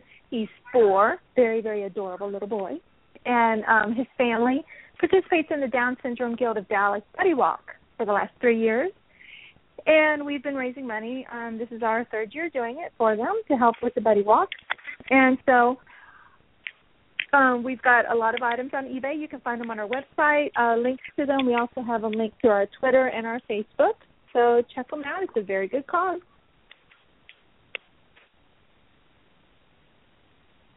Yeah. And we have what? I was going to say, also currently we have the T-Fury. If you don't know, T-Fury is one of the coolest T-shirt websites out there. They asked us to pick out 13 Supernatural T-shirts, which are on sale right now through T-Fury. And so they're on sale through October 14th. The WinchesterBros.com Supernatural T-shirt collection. Was it the dog walk? I don't know. I can't see it all. And we had a lot of fun picking those out. We had 29 different designs to choose from, and 3 of us trying to narrow it down to 13. So it was fun. So those are also linked on our website, Twitter, and Facebook. Well, going back to, Cass and the whole Hannah situation, do you think that maybe there'll be a little romance in between them? I don't know. It's just an area thought. Okay, my Meg CL shipper heart desperately wants to say no because I'm still waiting for closure about Meg. Just because he called himself Clarence for an episode last season was not enough for me. However, I really like Hannah. I'm so shallow. I think she has really cute clothes and really cute hair. So I'm okay with it if it happens, but I want some Meg closure so badly. Also, when they say, they have orders from heaven, to bring everybody home and, sort of make a council, okay, this is what's going down, we're going to reorganize, figure out what's going out. Who are those orders coming from? Because I feel like Thank you. Castiel automatically comes, from the command. He's the one that overthrew Metatron, basically. So is he the one making orders? And if so, why is he, allowing... Well, it's not him, though. And that's the point I was going to make when I said there was something about Castiel I can't remember. That was it. Hannah's saying, you had orders. Who's giving the orders? She implies that they have, some kind of tribunal now, but who are any of you to make the rules for anybody else? Exactly. The only person or the only angel, in my opinion, that is worthy of ruling heaven is Cass. And he's clearly not the one doing it. So who's giving these orders, and why should anybody listen to them? Exactly. Also, I don't know why Castiel didn't put up such a fight. He's basically that quote-unquote fallen angel that decided to be with humans, stand up for them. Why isn't he telling Hannah, leave these angels alone, they can do whatever the hell they want? If they want to live like humans, stay on Earth, experience the human experience, why can't they? Why do we have to force them back up to heaven? And even then, if we want to, gather everybody, have a meeting, okay, let's sort everything out, what we're going to do, and who's going to do what, can it just be can we just come back to heaven for 2 seconds, figure out what we're doing, and then you can do what you want, I think Misha played this really well, the conflict, the internal conflict that you can tell Cass is having that projected in Misha's face and body language during the scene, where I think he feels on one hand, it's not entirely safe for everyone to go back to heaven because it's anarchy. Yeah. And there is no leader, and he's not ready to be the leader, so how can he, in good faith, tell everyone to go home and go home to nothing, really? But on the same hand, Earth isn't entirely safe for them either, and it's not where they belong, and they are, even though a vessel has to accept the possession, they are kind of ruining the people's lives, the vessel's lives, by taking them over, which is something that he's aware of because he has to know that he did that with Jimmy. Yeah. And even though at the time he wasn't the kind of being that could care about that, I think the Castiel now is someone who would care about the fact that he took this man away from his family and now, you know, and his own life. And like Jimmy is gone after Jimmy's Lucifer so gone. exploded him. Yeah, Jimmy's so gone. He's in heaven somewhere, living his life, like his heavenly life. It's his paradise. And how screwed up is, and if you think about that, how screwed up is that Jimmy's in heaven and Cass got all the angels kicked out of heaven. Yeah, like the dichotomy of it is really interesting. And again, knowing that this is going to be a season where they get more into Cass on a personal level, I'm hoping for the kind of things that are explored, because that's what I would really like to see out of his character. Those are the kind of things that have always interested me about the character. But I do think that for Cass, it's a conflict of neither of these rights is overly right and neither of these wrongs is overly wrong, and I don't know what to do, and everyone's looking at me to do something, and I've made if you think about it, Cass has consistently made the wrong choice. Every single season. Because he's done something bad. It's like Leviathan, then trying to fight for heaven. It's just like every single time he tries, it's like it ends so bad. Like he has good intentions. He has good intentions. He doesn't necessarily see, like with the Leviathan thing, he didn't see the forest for the trees in that one. And there are so many parallels between Castiel and Sam. Yeah. It's crazy. I agree. They've always been the most parallel characters for me. You know, they always do what they think. Maybe it's not the right thing, but what they think will get them the desired end result, and it always blows up in their face. But that's the risk you take with having a choice. And so I think Cass gets that for these angels who have never had a choice. Now it's thousands of him. Yeah. And who is he to tell them, don't do what I did just because I screwed it up? Yeah, because you don't know what they're going to do. Yeah, but on the same hand, I think he kind of wants to tell them, don't do what I did because I screwed it up. Like, thinking for yourself sucks. And I think that's true. Like, that's true. You know, as human beings, you know, we have to make decisions every day, and we don't always make the decision that leads us on the most and convenient path. We've been on Earth the entire time, and we've been learning trial and error since we were children. And then these angels are thrown into this world. They have an infantile sense of what to do with their choices. Like children, they learn, like they make a decision like, oh, let's touch this weird plant. All of a sudden, I have a rash, and then mom tells me, oh, you can't touch that because you're going to get a rash. And then you learn. Like we've as humans have had in Sam and Dean's, we've had like 20, 30 years to learn trial and error, like what we should and what we shouldn't, and even then we still make mistakes. Imagine these beings that have never had the choice before. They're basically like little kids, and they don't know what they're doing, so they're going to keep making these mistakes. So Cass keeps making these mistakes like a little kid. Like he doesn't know what he's doing, and he's learning. And every single time he learns, he's like, you know what? Maybe I shouldn't be in a position of power or authority on Earth, because really every single time that I've tried, I've messed up because I haven't learned how to manage my choice, like what I can do with my free will.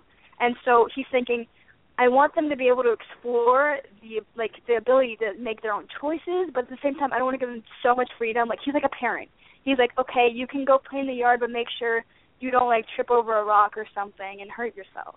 Like I want to take care of you, but at the same time, I want to let you have your freedom.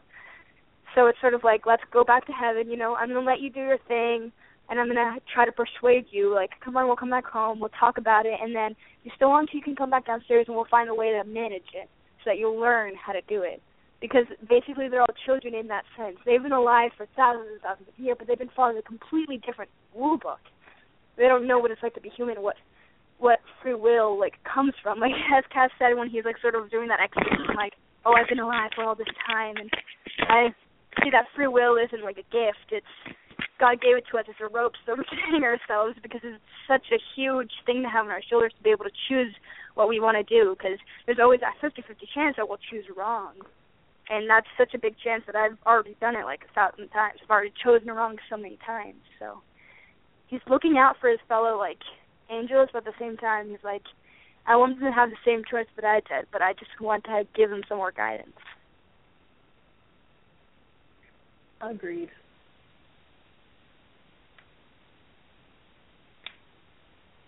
I mean, my theory is that Cass will end up having to go be the president-elect of heaven, whether he wants to or not.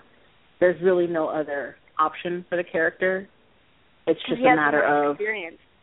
Yeah, it's just a matter of what path he takes to get there and how long it takes him to get there.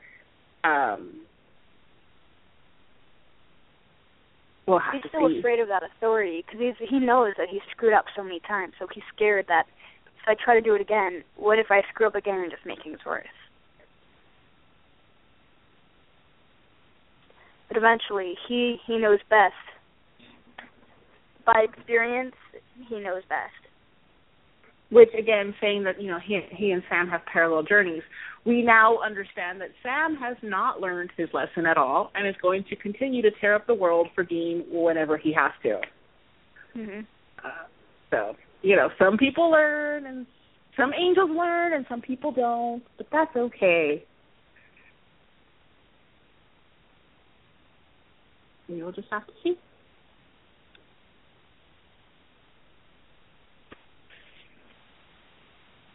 And, I'm sure Becky still has us muted. Becky, did you already follow her on Twitter so we can get her address and such? Yes, okay. I did. Yes, I did. All right, so we can DM her and get her info. And you will be getting a shirt. Yay. Like, when I did it, I was like, there's no way in hell I'm getting this. Like, and then I got it, and I was like, oh, my God. And if you want to, like I said, if you go to our WinchesterBrothers.com and down to the lower left, the last link you'll see for TeePublic, just click on it. You can go through there and be looking at the T-shirts, so you'll see what choices you have. There's a lot of really cool shirts there. So you can pick your shirt and pick your size and... Yeah. And we'll get your information sent to TeePublic. It's going to be, on the left side, the bottom link on the left side. Left is the left, right? Yes, left, right? Really, Vinny? Left, right. Left. Left is left, right is right. Left, correct. That's what happens when you try to picture the website in your head instead of just clicking the link for it.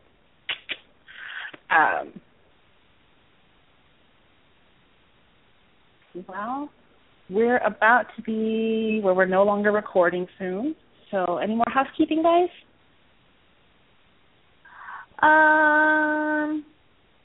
Let's see, we got the team lead. Oh, did we want to mention the retrospective real quick before how cool that was? Oh, the retrospective that you and I were shown in? Oh, if you must. If you must. Or as everyone else is calling it, the Brothers Drinking Game. Right. That's one I liked a lot. Don't play the Brothers Drinking Game. I would not recommend it. No, you will that. end up in the hospital. Do not play that game. It is dangerous. It is dangerous. Right there. I really was impressed with the way they did the retrospective. I really enjoyed it. I thought it was structurally really well structured. Ooh, yeah, that was articulate. It was. There's so that good writer back again. I know. I don't understand why I don't have a book deal. It's baffling. It was really good to hear Eric talk about the show and just to see him back. I miss him. For anybody who's a fan of the show, but for people who have either grown up with the show or have been with the show for, since, season 1, 2, 3, the early seasons, it was a lot of nostalgia involved with that. And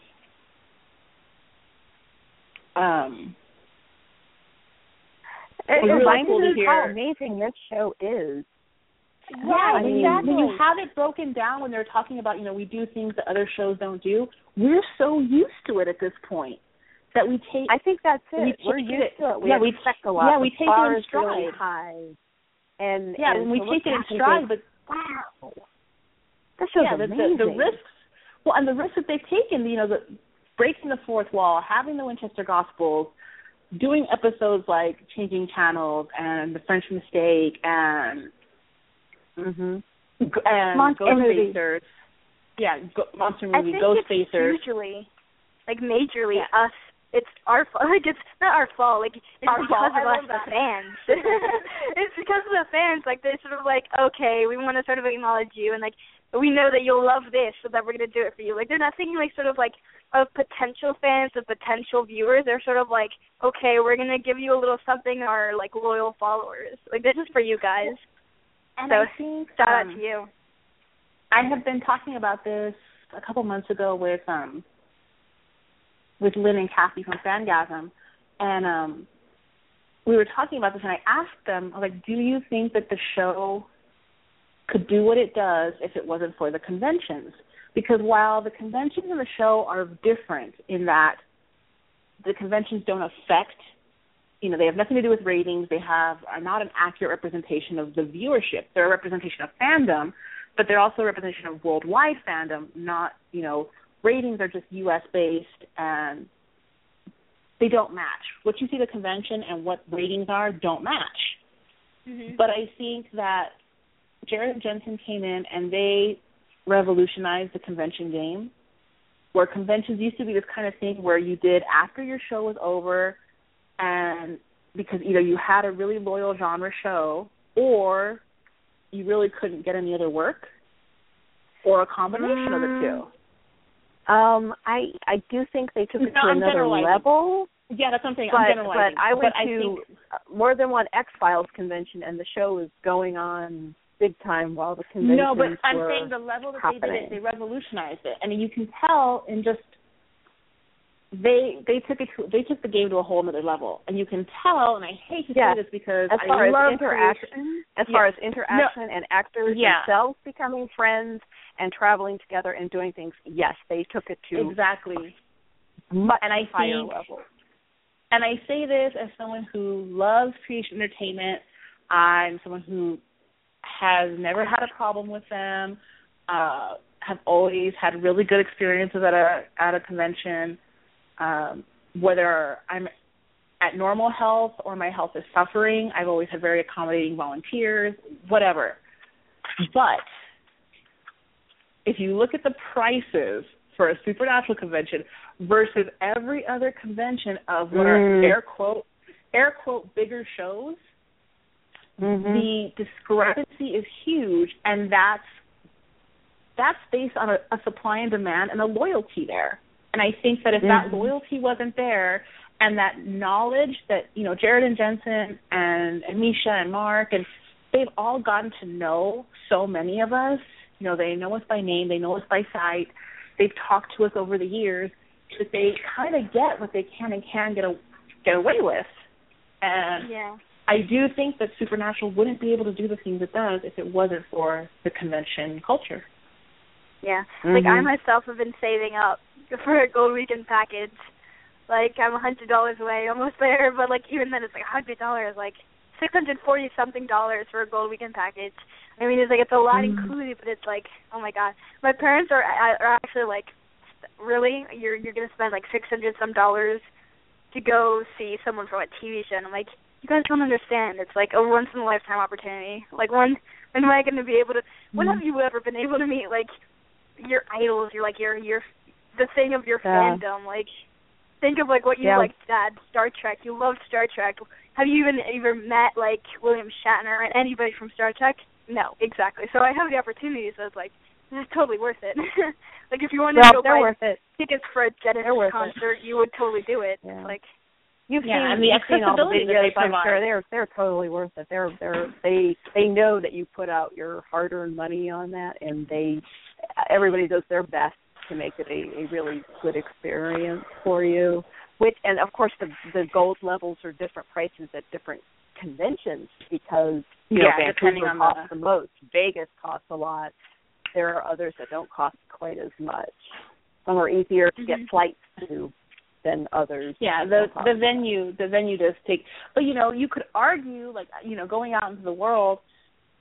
I say the names Jared and Jensen, and a lot of times I get a blank stare. But if you say the name Ian Somerhalder, people know who you're talking about. But then if you go to the Creation website and look at the photo op prices for Jared or Jensen versus Ian Somerhalder, you're going, wow, okay.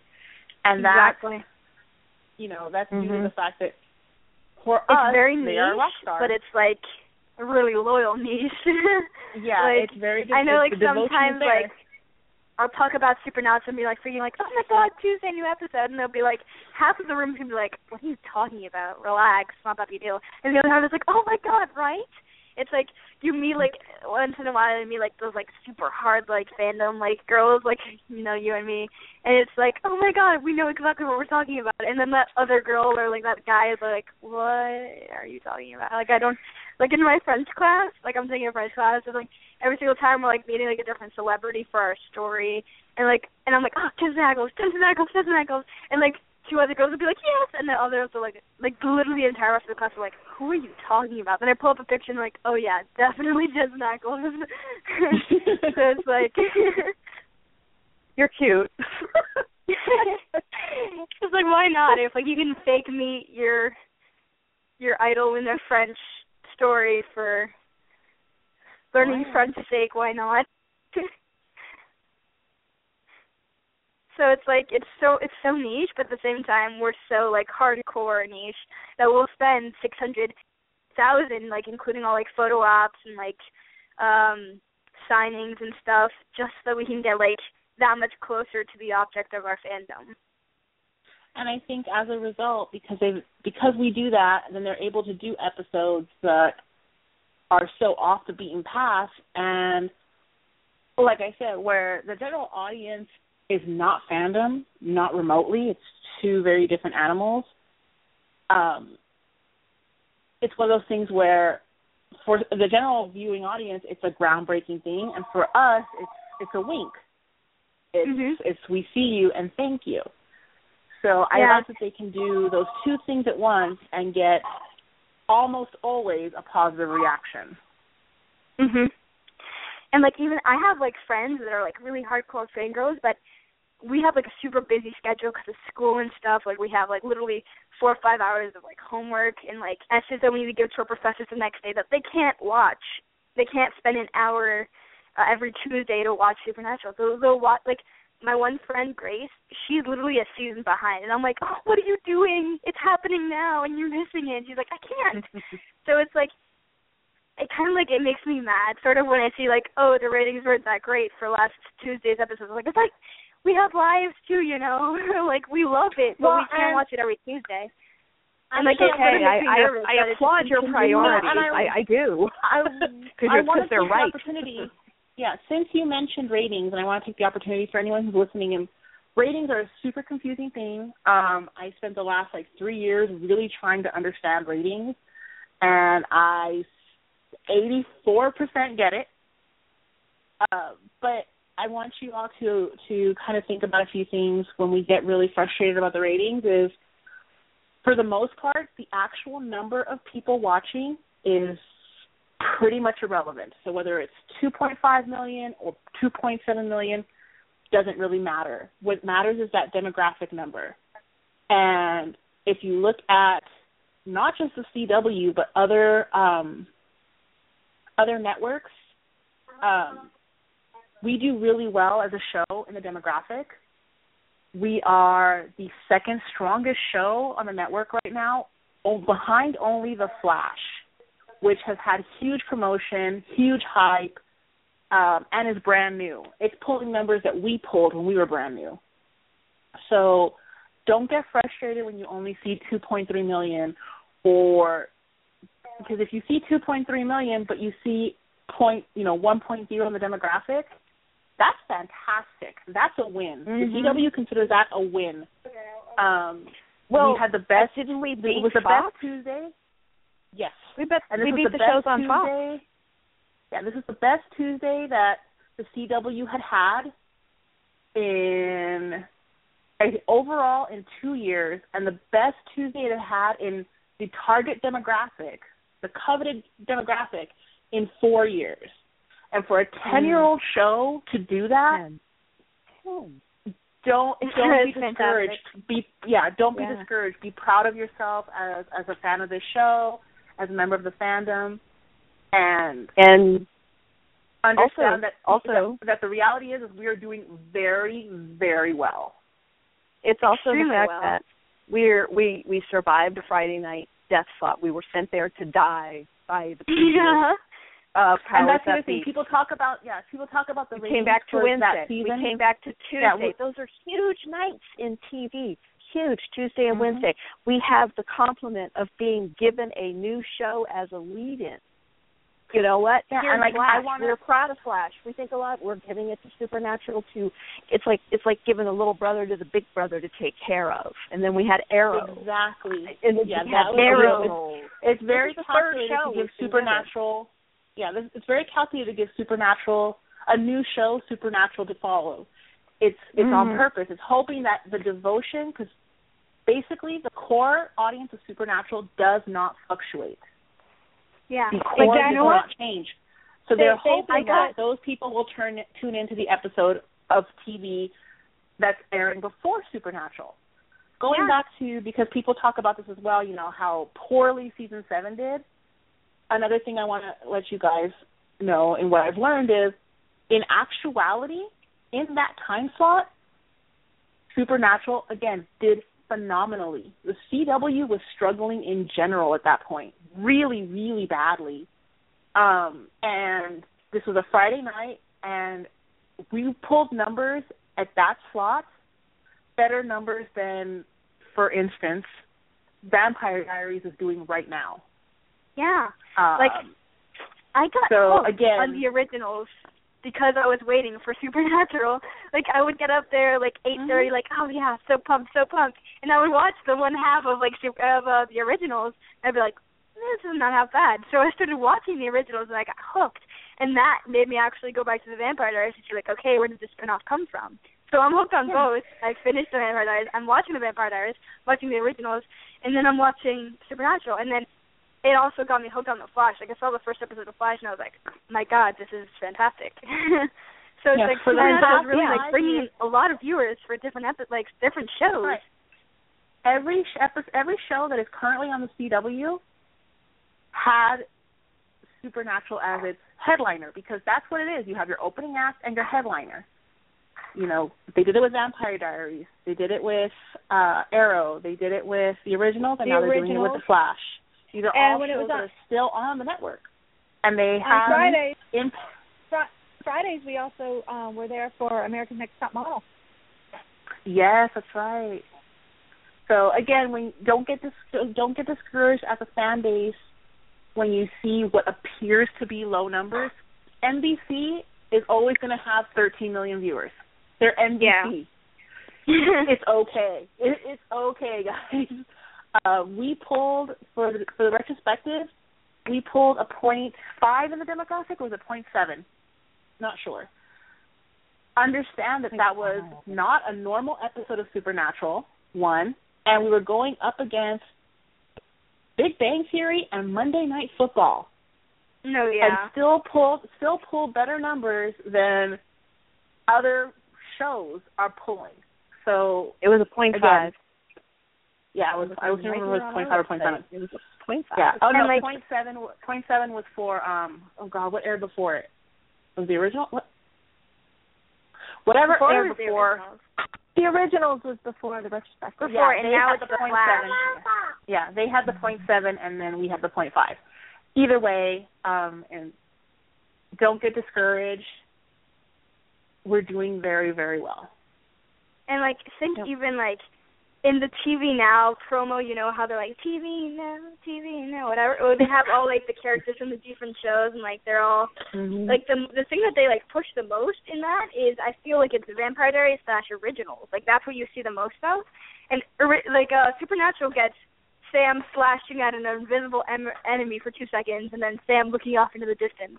And then maybe Castiel doing who knows what. But, like, they barely show that. Like, they're pushing so hard for everything else. They don't need to push for Supernatural. They have a really loyal fan base. So it's like... Yeah, that core, there's about a 0.8, 0.9 demographic core that is always going to be there. No matter how angry they are, no matter how much of a life they want to have, they are going to show up for Supernatural no matter what night we're on. That's me, too. So I just wanted to take that opportunity to say that because we do get a lot of questions because we always post the ratings as soon as they're available, and we get a lot of questions and people get very discouraged and very disappointed. And so for anybody listening, what you always want to look at is that demographic number, and as long as we're at a 0.8 to 0.1, actually 0.8 to 0.1 or 0.8 to 1, we're doing great. 1.1 and higher, that's gravy. You're doing math, Jenny. I know, right? That's gravy, and that is something to be hugely, hugely proud of. If we get a 1.1 demographic confetti, it's a parade. Yeah, we are right up there with like Fox. So yeah, it's a big deal. Exactly. And so yeah, Fox. It is important to mention it now at the start of the season. Remind everybody, it's like here we go, and I know everybody's kind of like anxious and everything, but we're okay. And it's really way too soon to be talking about renewals. We get those questions kind of early too. Yeah, we don't know. So we get a lot of support. Mark Pedowitz at the CW is a big fan of Supernatural, so I think we can pretty much count on that. The boys are big fans. I think we're okay. We are winding down on air to the last couple of minutes, so I think we should start wrapping things up. We need to play the intro. We need to play the intro again, I do believe. Yes, we should just play our intro as part of the outro, and we will talk to them. They're going to play us out. They're going to play us out. So when we're done and saying goodbye, that's going to be the last thing everybody hears. So it was great talking to you guys. Thanks, and we'll be getting in touch with you probably right after this. Thanks for having me on the show. It's been a pleasure. Thank you for your patience. Thank you. All right. Any last words, you guys? We're done. Thanks, everybody. Welcome back to the podcast for season 10. We'll talk to you next week, and they're going to play us out. Hey, I'm Jared Padalecki. And this is Jensen Ackles. And you're listening to Winchester Radio.